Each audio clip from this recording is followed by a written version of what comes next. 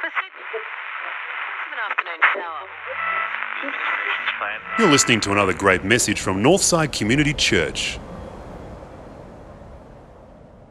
So, on that great note, we start a new series. And one of the things I've been wondering is, what is it with soccer players that every time you see a soccer player on the news, they're always doing this? And always, I guess for the people on the podcast too, I better explain what I'm doing. It looks like a chicken dance, doesn't it? But they're always doing some sorts of funny things with their legs and their knees. Is that because they're soccer players, or is there a specific reason behind it? I wasn't sure. Being a rugby man myself, I thought looking goofy and stupid is just part of what soccer players do.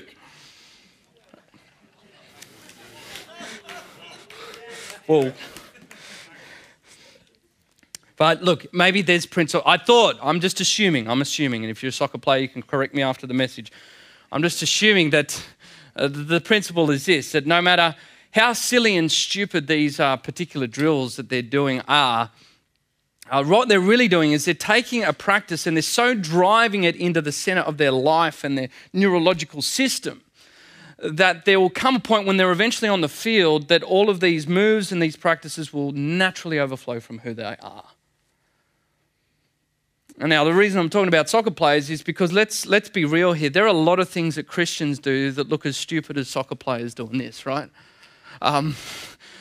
Why do Christians sing in church? Why do Christians give their money away? Why do Christians eat bits of bread and drink grape juice every week? Why do Christians make friends with people that everyone knows if you're out in the real world, there'd be no way they would be hanging out with your clique? Why do Christians welcome strangers into their community with little or no barriers? Why do Christians forgive people when from the world's perspective they might see that person is absolutely wrong and yet a Christian still forgives? So in other words, Christians do drills. They do things in their lives that look stupid from the outside. And maybe you're checking out the whole Christianity thing out and you're thinking, yeah, it does look crazy. Let's be real. You come into a worship service and you're wondering, look, don't I put my hand up? Do I stand up? When do I stand up? We'll have a look at that in a second. But there are a lot of things that on the surface, if we're real, can look a bit funny. And so that's why over the next 6 weeks, we're going to have a series looking at some of the fundamental practices of the Christian life. And tonight, we're going to have a look at the question of, well, why do Christians sing? And so we go to perhaps the ultimate verse in the Bible when it comes to singing or to worship. It's Psalm 95.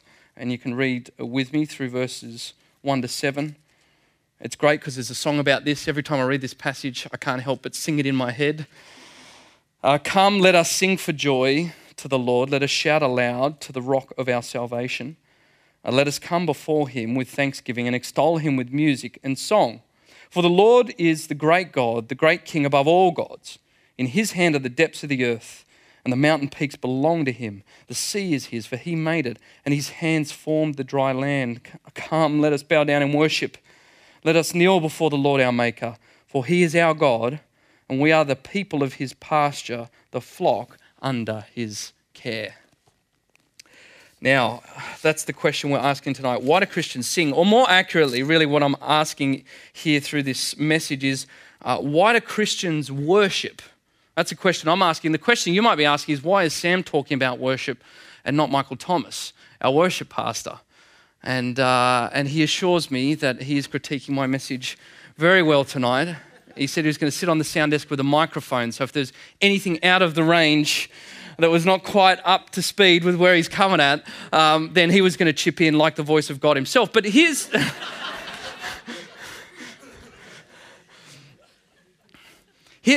why the preacher, so to speak, is talking about worship tonight. Because I want you to see that worship is not just a style issue. Worship is not just a staffing issue. Worship is a spiritual issue. Worship is a fundamental part. It's why we start with it tonight to the Christian life. And so it's more than fitting that I talk about it tonight from the Word of God. And so really the approach to try and keep it simple for Mikey's critique, I just want to look at what is worship, why do Christians worship, and how is it slightly different, and then how are we supposed to worship? So worship, what is it? Why do we do it? how should we be doing it? That's where we're going tonight. The first question is really, what is worship? And you see, most people think when you talk about worship, that worship is the sort of thing that you do when you go to church. But the reality is, we're all, whether you're a Christian or a non-Christian, worshiping constantly. I mean, how could I put it? Imagine that your grandma, she gives you this old ring that she has. It's nice, it's quaint, it's pretty, but it's old. And so you throw it into the sock drawer. You throw it on the top of the sock drawer and you pretty much forget about it. But one day you have this friend around and she happens to be a jeweler. And so you're rummaging through the sock drawer. I don't know what you'd be doing with your friend rummaging through the sock drawer, but she happens to see it and she starts going crazy. And she stops you and she grabs the drawer and she throws the sock away and she grabs this thing and she says, what is this? I never thought I would see one of these ever in my life. I can't believe what I'm seeing here. Can't you see the diamonds and can't you see the cut? And this is the most phenomenal thing. And you've got no idea who the designer is. They're phenomenal. They were 16th century. They only made like 5 of these particular things. I've seen these things in books. I've studied at jewelry university, but I never thought I would see it in person. Now, what happens to you? Is it me, or would your entire attitude to the ring change?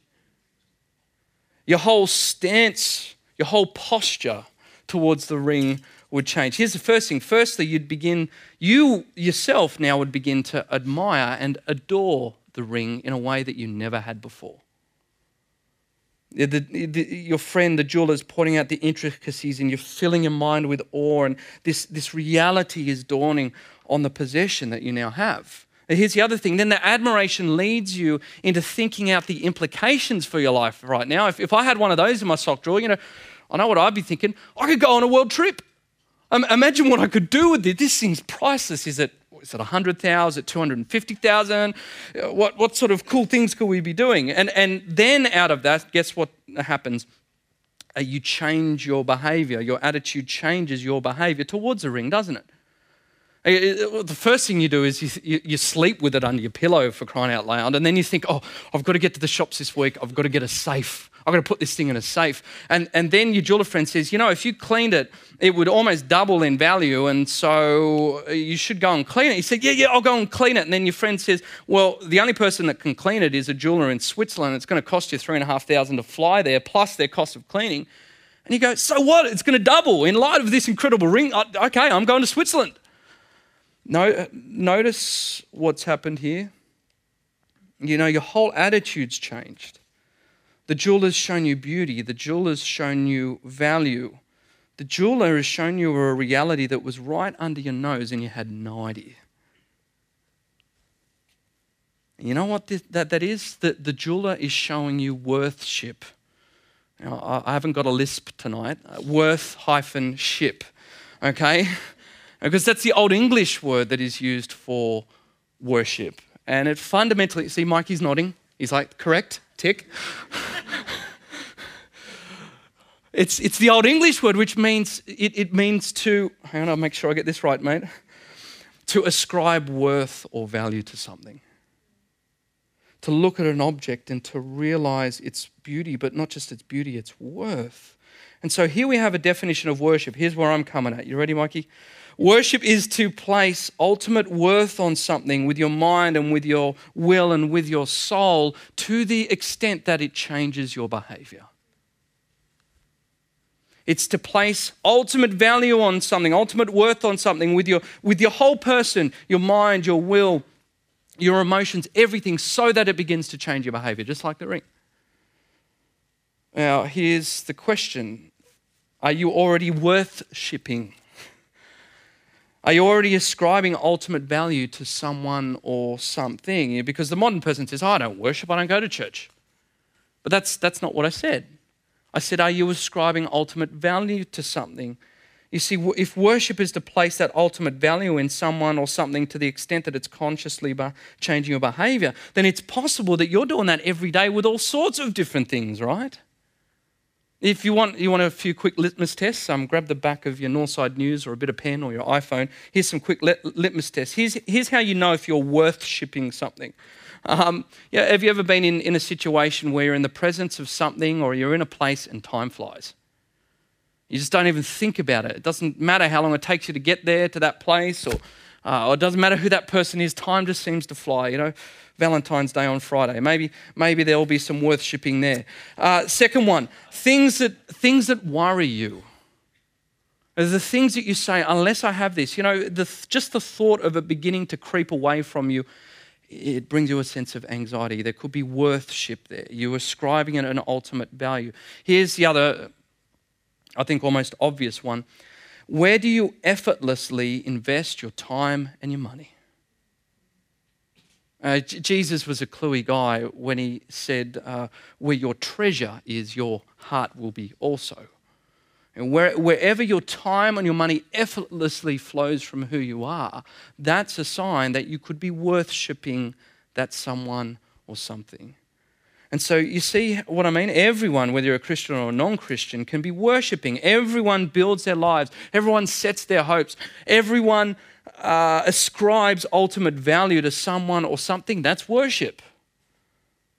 And what you think about the most, what you worry about the most, what you invest in the most is normally a good indicator that that is what you really worship. And so the question here for us tonight, if we're already doing that for you tonight, for your friends, if we come to acknowledge that we already could be worshipping something, there could be something with ultimate value, then I guess my question for you is, would you like to ascribe that worth and that value to God? You see, because it's not that difficult to translate across, and that's what leads us now to, if that's what worship is, to ascribe ultimate value to something, then really, when we look at why do Christians worship, fundamentally it's because we're just taking that same dynamic that's happening here and we're translating that to God himself. Now let's unpack that a little bit. Mike McQueen, one of our worship leaders, the other week latched onto something that's a real theme for me at the moment.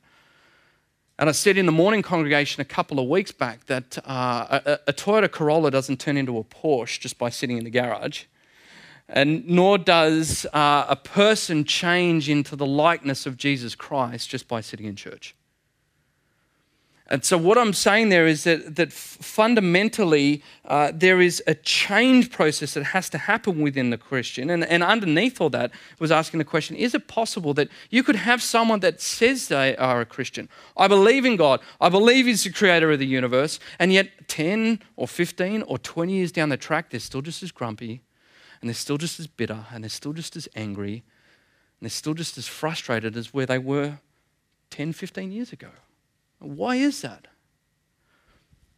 The reason is because the reason they're saying, I'm so big in my beliefs about God, but I'm not seeing any change in my life. Here's the first thing as to why we Christians worship. The first reason is that there's no bridge between your belief and your character. Worship is the bridge between your belief, what you think in your head, and what actually overflows of the heart. It's a bridge, and here's what I mean. There's two ways to remove rock from the F3, or is it M1 now that they call it? If you go down the M1, do this. Don't do this while you're driving. But if you look closely at the rock walls at the side of the M1 when you're driving down there, you'll notice there's all these funny sort of semicircular gouges out of the rock. And that's because there's two ways to move rock at that level. You can pick away at the front of it with a little pick and chip away little bits, or you can get a massive drill and drill down meters and meters into the very center of the rock, and then you can stuff that sucker full of dynamite and then light the dynamite and set the thing off and explode, and the whole rock face just crumbles away. You've seen it on National Geographic. It's everyday science. Now, you think, what the heck's this got to do with worship?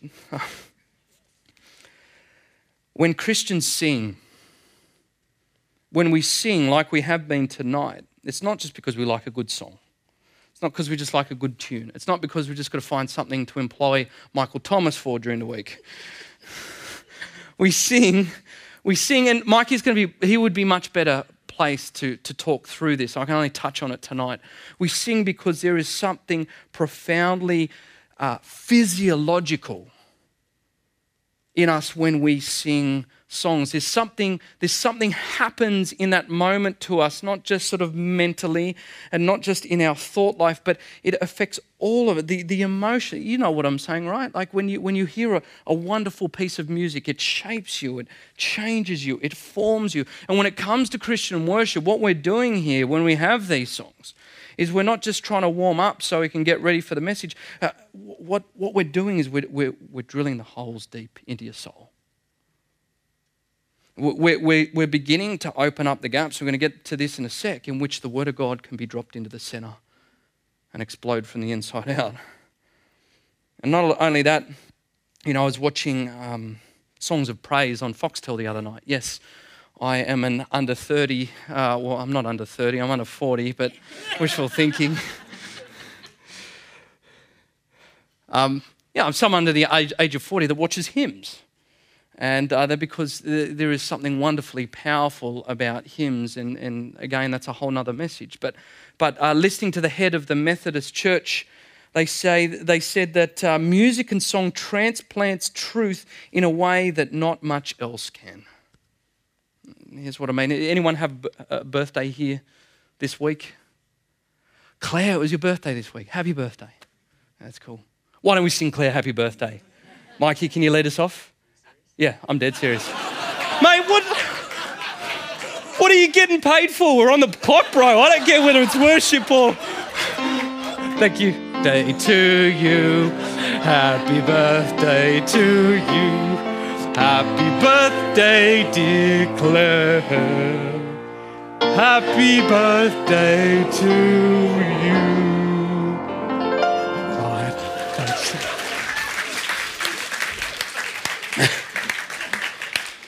Oh, sorry, it's not about you.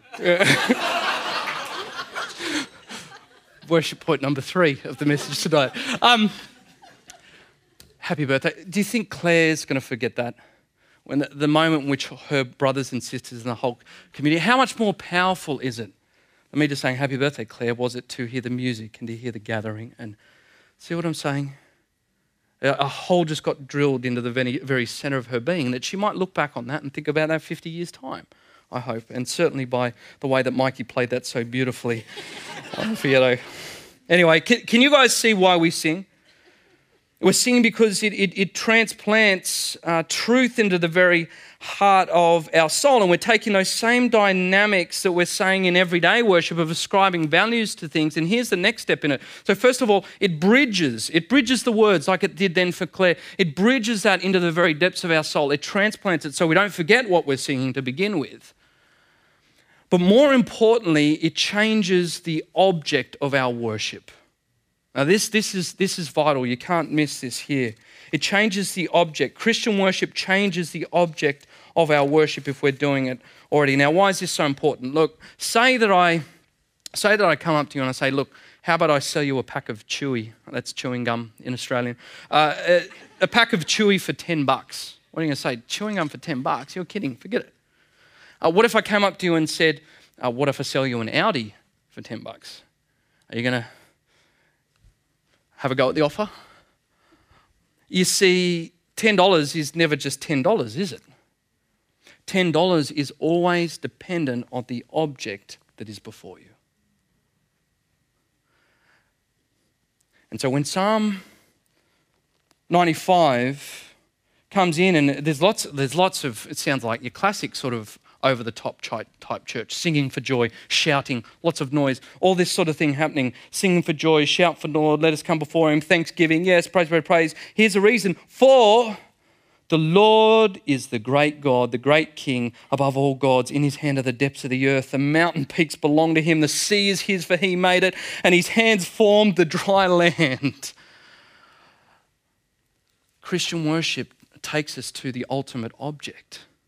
You know, in some ways it's humbling. That's why it says bow down in worship, because it's sort of saying, like a New Yorker would say, what'd you ever do? You know, this guy created the mountains and the sea. What'd you ever do? You know, the stars are spinning around his little finger. What'd you ever do?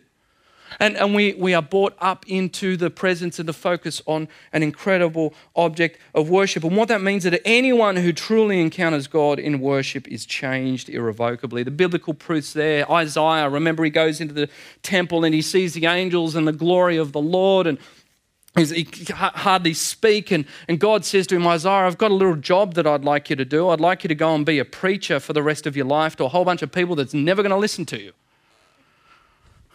And he says, yeah, all right, send me. Yeah, I'll volunteer. I'm up for it. Or you've got Stephen in the book of Acts, Acts chapter 7. He's one of the first disciples. And he goes in and he starts preaching to the Jews how they've just crucified the God that they are supposed to be worshipping and loving, just crucified it. It said this whole mob with this gnashing of teeth are coming at him, ready to stone him. And that they're ready to drag him out and shove him into a hole and bury him up to his neck and dump stones on his head. And what does it say in Acts 7 when they say to him, have you got any final words, Stephen? He didn't say, oh, I was kidding. What does he say? It says he didn't even see the crowd. All he saw, it says, was God himself and Jesus sitting at his right hand. Now, how is it that a person facing a lifetime of disappointment has a freedom and an enthusiasm to volunteer for ministry? And how is it that a person who is about to cop stones in the head until he's beaten to death can be full of courage and wonder? It's the $10 principle. They had a sense of proportion in accordance with the object that was before them. Chewy or an Audi? And when Isaiah and when Stephen engaged and saw God in the act of worship, they saw something so valuable in front of them that they went, yeah, of course it's going to cost us something. It could even cost us our life, but compared to this, bargain. I'm in. So can you see yours and my problem tonight? Yours and my problem, when we say to ourselves, why aren't I a person of courage? Why aren't I a person of perseverance when my job is not going well? Our problem's not information. Our problem is a worship issue. And so here's why, because worship readjusts our sense of proportion. The very process of singing together engages the mind and the will and the spirit, so we begin to see God for who he really is. I mean, what's your alternative tonight? You could be debating whether or not the girls from WA should still stay on My Kitchen Rules. What a wonderful, glorious way for you to start the week.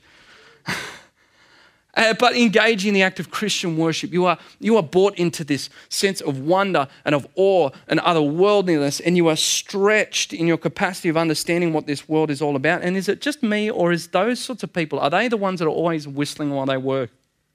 Are they the ones that always seem to find praise in things around them in the world? It's because worship enlarges your vision, so your sense of perspective is changed.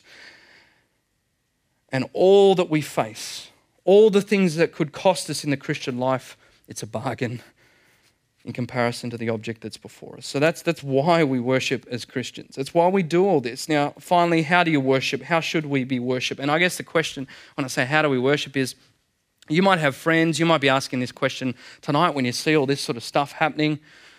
You see the modern day church, and you could be asking yourself, how is modern worship any different than a Coldplay concert? I mean, we've got the same drums and we've got the same keyboards, we've got the same piano, we've got the same graphics. How does it look any different from a Coldplay concert? And the answer there is that there's a dynamic behind all of this. There's something else. There's another person in the room, and you get a sense of this in John chapter 4, when Jesus talks to the Samaritan woman by the well, remember?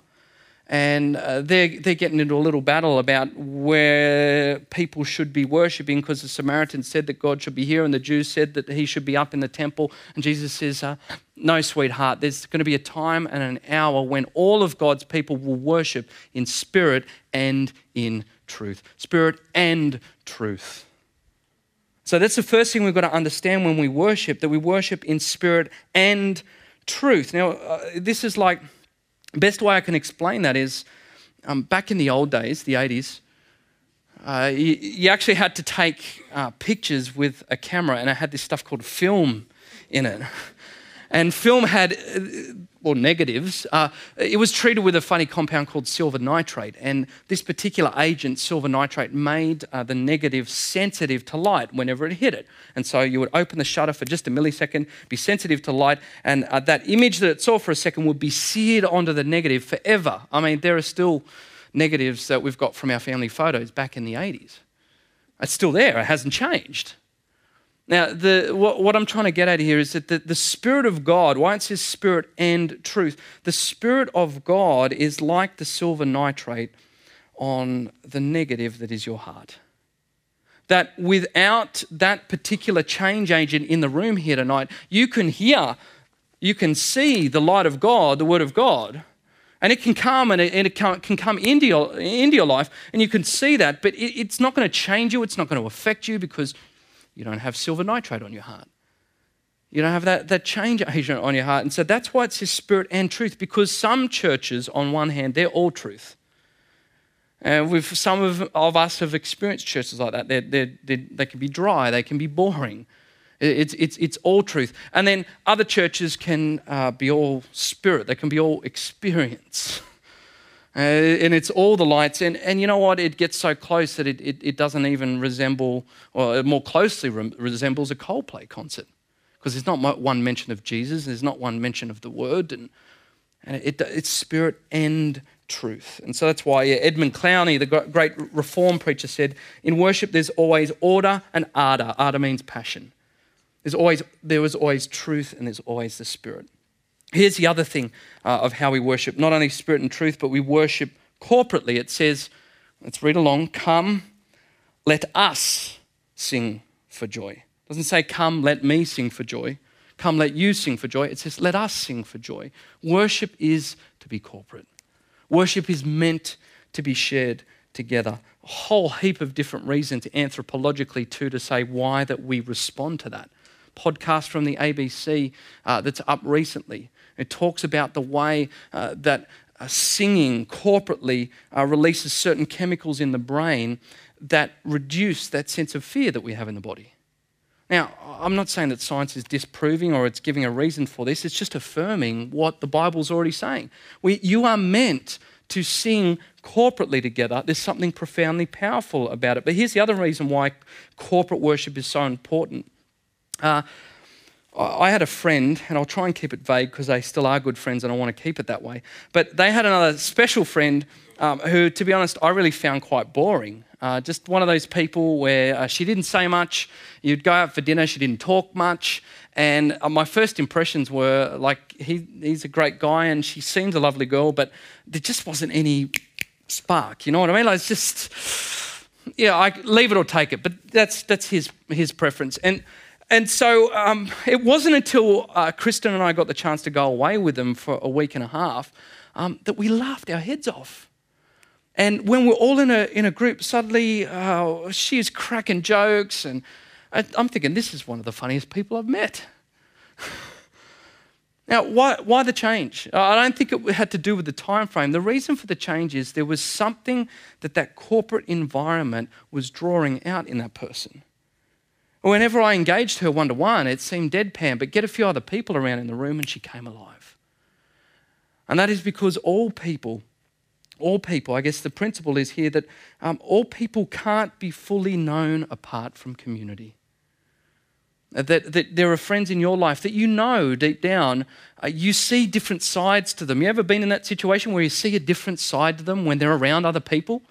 Sometimes it's a good side, sometimes it's a bad side. But you see a different side to them purely because you're in corporate gathering. And so at the heart of it is you cannot know God fully apart from corporate gathering because he too is a person. And so he too, we see different reflections of him when we gather in groups and when we sing together and we worship together. And here's the final one. Here's how else we can worship. And there are lots of different ways I could have gone, but I want to pick the top three. Deliberately. You've got to worship deliberately. I guess what I'm saying there is, why do we do what we do here on a Sunday night? Look at what Psalm 95 says, when you read through, there's singing for joy, then there's looking at God, and then there's bowing down. I mean, first 5 verses is praise, then there's some submission, then there's some confession in the middle, and then there's some hearing and listening to the word of God at the end of the psalm. Guess what that is? That's a run sheet. And I don't know, maybe for you right now by the Spirit of God, maybe like 100 and something of you are going, oh, that's what Mikey does. That's what Michael Thomas, maybe starting to worship him. Your appreciation of his value has just increased twofold, because we've got to understand, what do we do? Every bit of this service is deliberately crafted by my teammate. Not because this is a staffing issue, not because this is a style issue here, because it's a spiritual issue, because the psalm paints it out for us. The amount of time that he would spend in a week ensuring that we've got the right song and working with his leaders and all of that, trying to come in to get us ready for this special moment. You know what Mikey does? Mikey's my driller. Mikey's my drill mate. You know, Mikey is the one that is getting all the team together to begin to work out how best we drill holes into your soul tonight. So that Sam can come along with the word of God and just go plunk. And I'll leave it up to the Spirit of God as to whether he's going to light the fuse for you tonight. But can you see that you need to engage worship deliberately? And here's the point. Here's, I guess, what I'm getting at. And I think we're enough friends for me to say this. Here's what it means is, look, we have lots of reasons for being late into worship, or we have lots of reasons for scooting out of worship early. Sometimes you can feel uncomfortable in church and you just want to get out of here. Sometimes you're late because the weather at Balmoral is just too good to be true. Just saying. Look, there are lots of good reasons that we're late every now and then from time to time. But here's the thing. If you catch yourself and you know in your heart of hearts tonight that you're a person that regularly is turning up late to worship, that doesn't see the value of us gathering together and singing before the word, that doesn't get that all of this whole structure is deliberately placed so we can get the word of God into the very center of your soul. If you're not getting that, then you haven't understood the fundamentals of worship. You've got to do it deliberately. What that means for each and every one of us is we need to come into this place expectant that God is going to do something wonderful in worship, not the sermon. You've got to hear that tonight it's not about the information of my message, it's about the whole aspect of worship in this place. You've got to do it deliberately. And so I guess as we finish tonight, some of you might be saying, why am I not feeling it? Why don't I feel it? Why don't I feel the wonder and the joy? Some of you might be cynical. You're saying, you know what, this really does feel like a Coldplay concert. Why is it not clicking for me? You know, part of the reason could be, it's like at home for me, I'm always having to reset my modem. I'm always having to reset my modem with Telstra. And what it helped me realize is that the messages and the packets that are coming through from the great ether, that's the Ethernet, it has to be filtered through this particular connection in order for my internet to work properly and for me to understand what is happening. And so what I'm trying to say simply is, if you're not getting it, if you can't feel it, it's because you need a structural connection. You need a modem connection between you and God tonight in your worship. And that connection is Jesus Christ. And the reason you need him is because the problem is that anyone in the Bible, anyone in the world who comes before God in worship and truly sees God for who he is, there's a big problem there, because when you come into greatness, it's like driving towards Ayers Rock. When you get in front of something that's big and huge, the closer you get to it, the smaller you feel. And more importantly, when you get next to something that is incredibly, hugely perfect, the more imperfect you begin to feel. And wasn't that Isaiah's problem? Oh Lord, I'm not worthy. You are the holy, holy, holy. I can hear, I'm not worthy, I'm unworthy, I'm unclean. It's a natural reaction. And so that's the problem. The closer we get to him, it's difficult to worship him. And only through a structural connection to the truth of his death on the cross can you really get before God in worship. You're thinking, what the heck? What's the cross got to do with all of this? Remember Hebrews 12 says, but for the joy set before him, he endured, I'm going to embellish here, the pain and the agony and the suffering of the cross, but for the joy set before him. And when I went back and read that verse again this week, I thought, is it me? Or does Jesus as a person start to sound like those other guys, like Isaiah? And does he start to sound like Stephen? Could it be that Jesus is looking at an object in front of him and it has a vision of an object that is so precious and so valuable, and that he's ascribing such a worth to that thing that from his life is flowing courage and steadfastness and resilience, and he's able to push through the pain? I don't know. Is it me, or is that starting to sound like what happened for these guys as well? And what became even more startling for me when I was reading this verse again is that until you see that one thing of ultimate worth and value to Jesus Christ, that object that was set before him beyond the pain and the agony and the suffering of the cross, when you see that ultimate object that he is lifting up and ascribing worth and value to is you, then and only then for the first time can you step into the presence of a holy and a wonderful and a perfect and a big God, knowing that you're perfect and you're worthy and you're wonderful, and it begins to melt your heart. Friend, you need a structural connection. That's the modem piece. The cross is a very modem piece that will unscramble the truths of God in your life tonight. We all worship something or someone. I guess my question for you tonight then was, which object will result in a wonder and a sense of worth and an overflow of beauty in your life? And if you're asking tonight, how do I get it? The reality is it's always right underneath your nose. And as we move into this funny practice that we call worship, as clunky and as weird as it can feel for some of us tonight, whether you put your hands up, hands down, sing loud, sing flat, it doesn't matter. When we engage in the practice of worship, the truth of God, empowered by the Holy Spirit, is dropped into the very center of your soul. So my hope and prayer that both in spirit and in truth, the power and the glory of God has the potential to explode in your life tonight. It has the potential to explode now. It might explode 3 days, 3 months from now. But that's essentially why we Christians sing. Let's pray.